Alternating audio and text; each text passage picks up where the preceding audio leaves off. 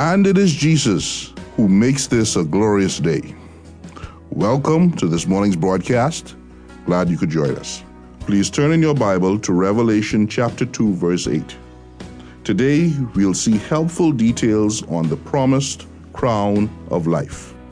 The Lord Jesus Christ had nothing to correct in the ancient church at Smyrna, but that particular church was pressured, the church was poor, and the church was persecuted. These things were first revealed when the ancient church of Smyrna was addressed. And now with his message for today is Pastor Robert Elliott. The crown of life is the crown which is life. The crown which is life is the reward which is life, and that's Christ's eternal righteous life. And when you see that Christ's eternal life is given to you as your greatest reward of grace, it makes that eternal life with Jesus in heaven much, much, much more important to you than the mansion he's built for you in heaven. You can have a mansion in heaven, and if Jesus Christ isn't there, then it's not heaven. We could have less than a mansion in heaven, and with the Lord Jesus Christ presencing himself there, that would be enough. But the grace of God is we get both. And so the crown of life is the crown which is life. Verse 9, going back. I know your tribulation and your poverty, but you are rich. How are they rich? And the blasphemy by those who say they are Jews and are not, but are a synagogue of Satan. They were rich back then because they had the sure prospect of the crown, which is life. We are rich now because we have the sure prospect of the crown, which is life. They were rich amidst their material poverty because they had the sure hope of heaven with Jesus Christ forever and ever. We are rich not because we're Americans, but because we have the sure prospect of a home in heaven with a risen and glorified Savior if we're saved. Now, going down to verses 10 and 11, do not fear what you're about to suffer. Behold, the devil is about to cast some of you into prison so that you'll be tested and you will have tribulation for 10 days. Be faithful until death, and I will give you the crown of life. Verse 11, he who has an ear, let him hear what the Spirit says to the churches. He who overcomes will not be hurt by the second death. These verses call us, the original readers and us today, to two things. These verses call us first to attention and second to application. In the first place, back then, Jesus Christ was telling the church at Smyrna, prison awaits many of you. He told them back then that more persecution is coming on the church and it will last for 10 days.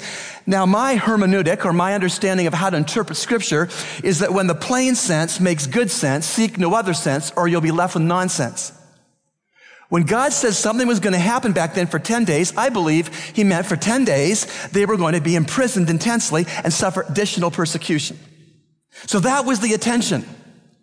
That's coming down the track.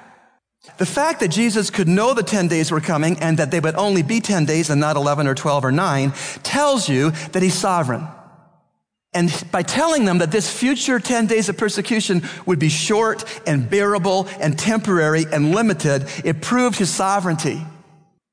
It's sort of like when your child needs 4 impacted wisdom teeth taken out by the dentist, and maybe your child has never had a surgery before that surgery. You can tell her it's going to hurt for about 7 to 8 days, and then you'll be good to go.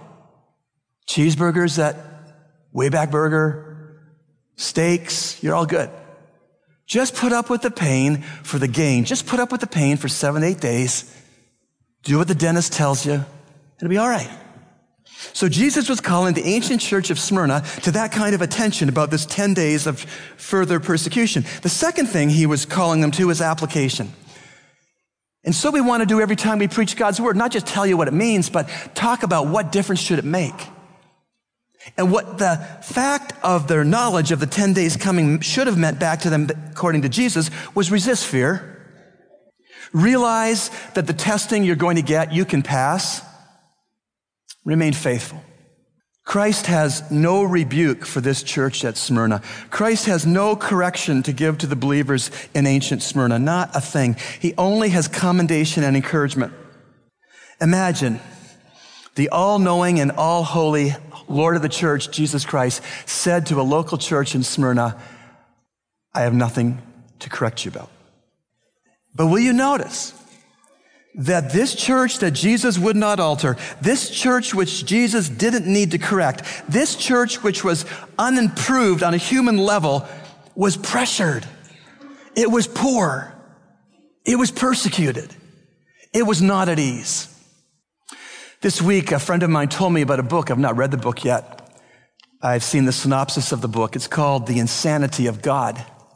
The Insanity of God is written by Nick Ripken, which is a pseudonym, because Nick Ripken and his wife and children went to answer God's call to missionary service in Somalia, and they were there 6 years. Nick calls Somalia hell on earth.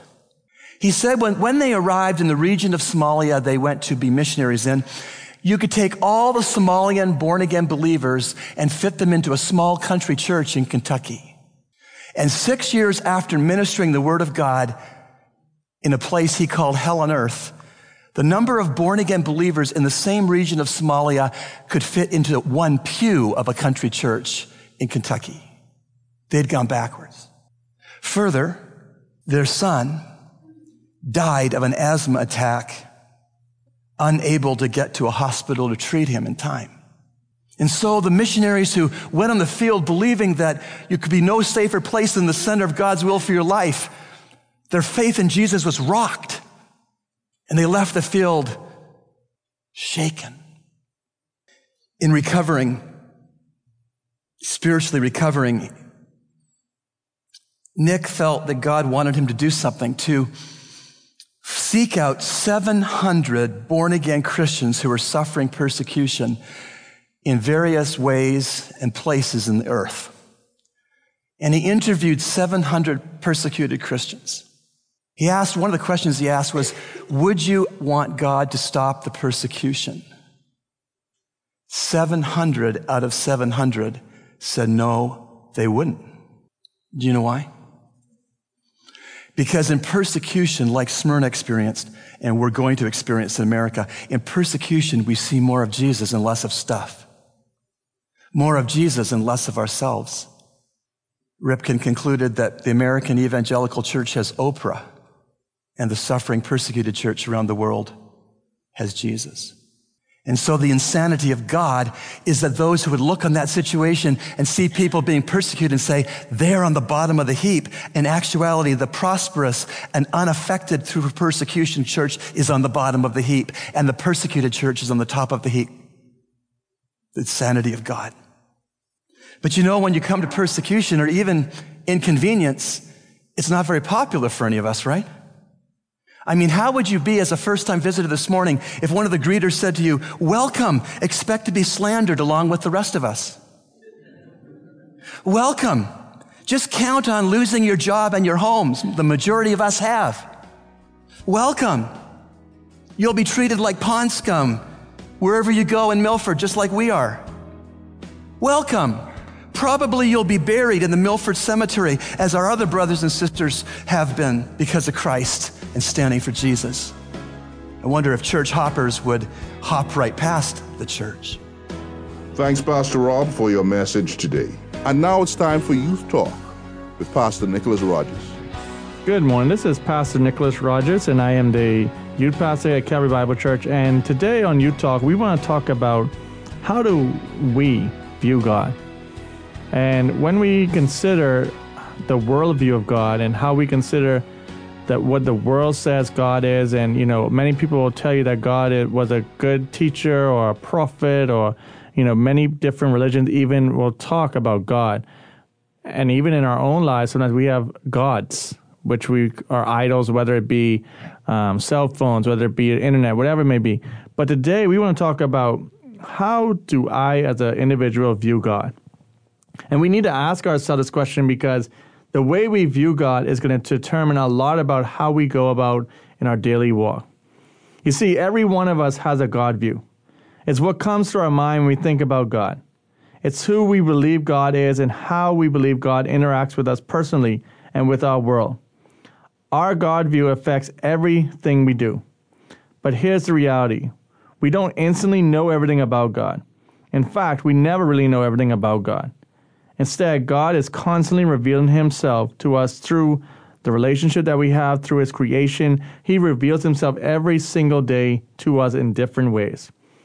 And you may be, teenager listening this morning, you may say, well, I don't know as much as an adult, or even sometimes as a young person, you know more than an adult because you have a God view. You are focused on what God has for your life. Because let's be honest, that a lot of us in our world, in our country, we don't view God as this big God. We call on God. We are very religious where we talk about God to whatever functions that we have. But we don't really have a God view. A.W. Tozer, a great theologian, said this, and this is a quote that I think that as we think about this quote for the next couple of weeks, we are going to focus around this and we're going to think about it more because it's important for us to think about. And he said this, what comes into our minds when we think about God is the most important thing about us. Let me say it again. What comes into our minds when we think about God is the most important thing about us. Again, he's not saying that sports is the most important thing, or education, or whatever it may be that we think is the most important thing. But he says what we think about God. Because he understands that God is sovereign, God is in control of everything, God oversees everything. So we need to understand that if we have a high view of God, then we will view people, we will view everything around us differently. You see, our perception determines our reality. The way we perceive things determines how we will act. Wrong perceptions lead to wrong responses. Our perceptions about God are the most important thing about us and determine how we will live. You see, if we have a high view of God, if we're not putting God in a box, because that's what a lot of us like to do, then we need to understand that our whole view of everything around us will change. And you see, we need to understand that this isn't just something that we struggle with today as we think of how we view God. But we need to understand that as we think of even in the Bible, as even Simon Peter, one of the disciples, was talking in Matthew 16:13 through 16. This is what it says. Now when Jesus came into the district of Caesarea Philippi, he asked his disciples, who do people say that the Son of Man is? And they said, some say John the Baptist, others say Elijah, and others Jeremiah or one of the prophets. He said to them, but who do you say that I am? Simon Peter replied, you are the Christ, the Son of the living God. You see, Simon Peter, and as we see the different people there, as they even saw Jesus walk on the face of the earth, they saw him, they still had questions of who this man truly was. You see, we need to understand that as we go throughout our Christian walk, we are going to have doubts. We're going to have questions. We are going to have so many things that come to us, and we're going to struggle with so much that we need to understand, as Simon Peter, that no matter what, that he is the Christ, the Son of the living God. And when we consider that and we put that in our perspective of how we view God, and we say that God is the Son of the living God, that God is sovereign, he's in control, it helps you to understand.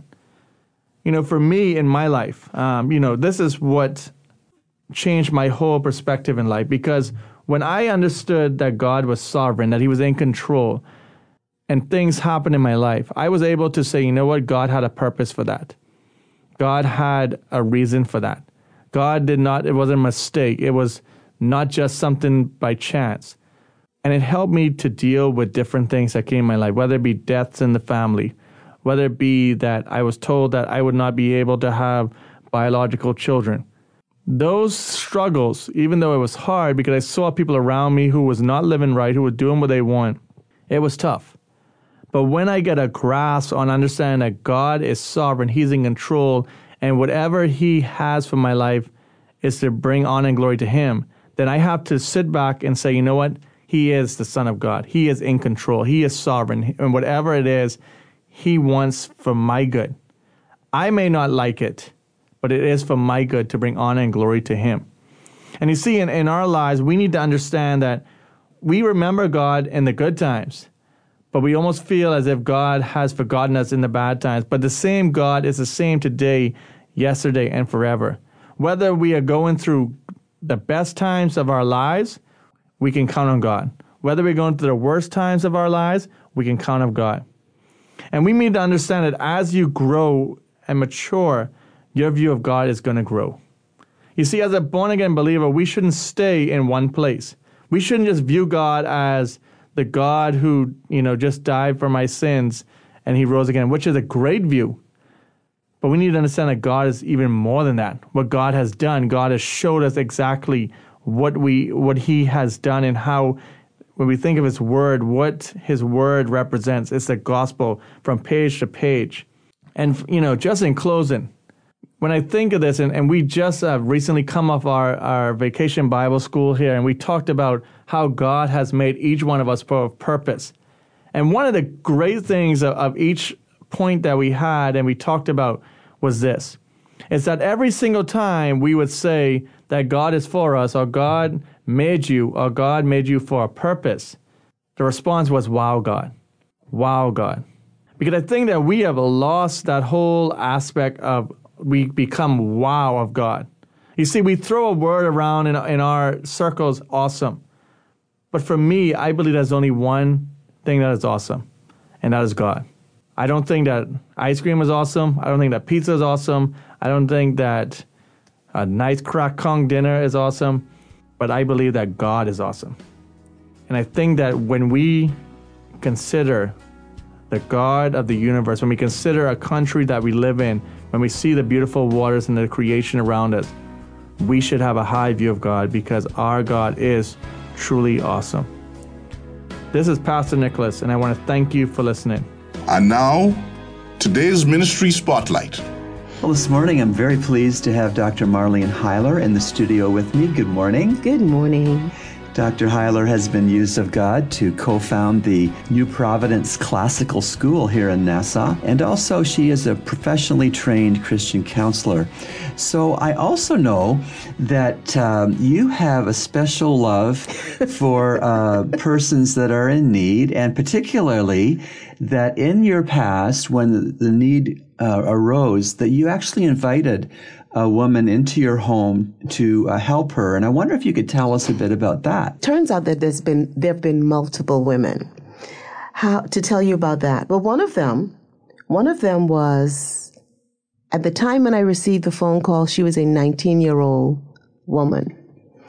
She was 19 years old, and they told me she had been a prostitute for 7 years. So I calculated that means she became a prostitute at the age of 12. Wow. And as I began to pray, to be honest, I don't think I completed praying. I just realized sometimes you have to be the answer to your own prayers. That young woman came to live with me. And I remember the first 7 days, it was the first time she'd went 7 days without drugs. Wow. So her pimp used to give her either marijuana or cocaine or drug her in some way for her to function. So it was the first time that she went without drugs. I learned a lot from that particular experience. I learned how to listen better without wincing because every other word was a curse word. Yes. And when she described her life, I learned that there were things happening in the world that I was not aware of. Yes. That what I had learned in Christian school and Christian college, I did not learn everything. So I learned to rely on the Holy Spirit. I really learned to rely on the Holy Spirit. Two things stood out as I got to know that young woman, and I'll tell you about the others real quickly. But I learned that when you counsel some people or work with some people, they've been so traumatized, you can't close the door. Wow. So she would, if you're in a room with her, the door had to be open. So that was humbling to me. Indeed. I also learned that some people, some Christians walk around with their Bible, especially they feel as if they're more spiritual the bigger it is. I learned that Bible has wounded some people. Some people have used the Word of God to wound some people. And what's interesting, this young lady knew, by the time she came to me, she had just turned 20. She knew she was running away from her pimp. And so she worked really, really hard. She ran away on a Saturday night. So she worked really, really hard that Saturday night all the way until dawn the next morning. So she was leaving her hotel or leaving the hotel of a John and going either to another hotel or going home, when she met a man with the Bible, and that man with the Bible was propositioning her as a prostitute. And so I said, well, that kid, I was trying to cover up for the pastor. Like, that can't be the pastor. That had to be either like the lead deacon or the warden of the church, the person who would open up the church early on a Sunday morning. But what was interesting, I told her that was God working because she ran. She had never, in her 7 years on the street, she had never seen someone bring a Bible. And here it is, someone propositioning her for sex with a Bible. I said, the women, there were a group of women praying about starting this particular ministry. And I said, that was the women praying. And they were praying so hard. These women of God were praying so hard. She literally saw a Bible. And when she saw a Bible, she ran and she left her pimp. Wow, what a story. That was one young woman. That sovereignty of God in her life and the mercy of God, the answer to prayer. Wow. Tell us about another house guest you might have had. This house guest, I literally called her because you asked me about people who have stayed with me. And I asked her, did being with me have any impact on you? So she sent me a long letter. And she sent me another letter of someone who was impacted by her. And so I tried to unpack some of the things she said she learned. Wonderful. And one of the things she said she learned was grace and how just to be. Because she said she grew up in an abusive home, and it was a performance-based home. And so you had to be a certain way to get loved. And that's another complex story. But she said being with me was like a breath of fresh air. Oh, wow. She learned about grace and acceptance. She felt liberated. Wonderful. Now, this was interesting. This particular young woman, when she came to me, it was at a time when you talk about burnout. Yes. I was on the verge of burnout when I realized I needed to pull back. I can't keep giving and giving and pouring and not allowing the Lord to pour back into me. And so it was going to be a year when I was quiet, more quiet, when a pastor who knew my commitment to the Lord asked me. So it was kind of awkward. And so I prayed about it, but I accepted her, but I was honest. And I shared with her, I said, now, I'm the type of roommate you could come home and meet the table spread. You could meet petals on the floor, So I had to learn balance and boundaries. And I learned that I could love without going 150% or 200%. So I had to learn to love within limits. And I had to learn, both of us were roommates, but we had separate lives. Yes. I had to allow her to be. So it wasn't as entwined as it could have been if we were typical roommates. She was engaged also. She was a young missionary. She was engaged. And I could sense as we were together, she was learning how to be a better wife. She was learning how to love her future husband. Yes. And as I got her email last week, that's certainly what happened. She learned to love people unconditionally, and she learned the gift of hospitality. No doubt. And she has turned around, and she now does that for other members of the body of Christ. Wow, that's such a great story. And so really what I'm hearing you say in both of the case examples you've had, that the women you took in learned a lot, but you also learned a lot. I did. Yes, I did. Fantastic. What kind of faith did it require? How did your faith muscle have to grow doing this?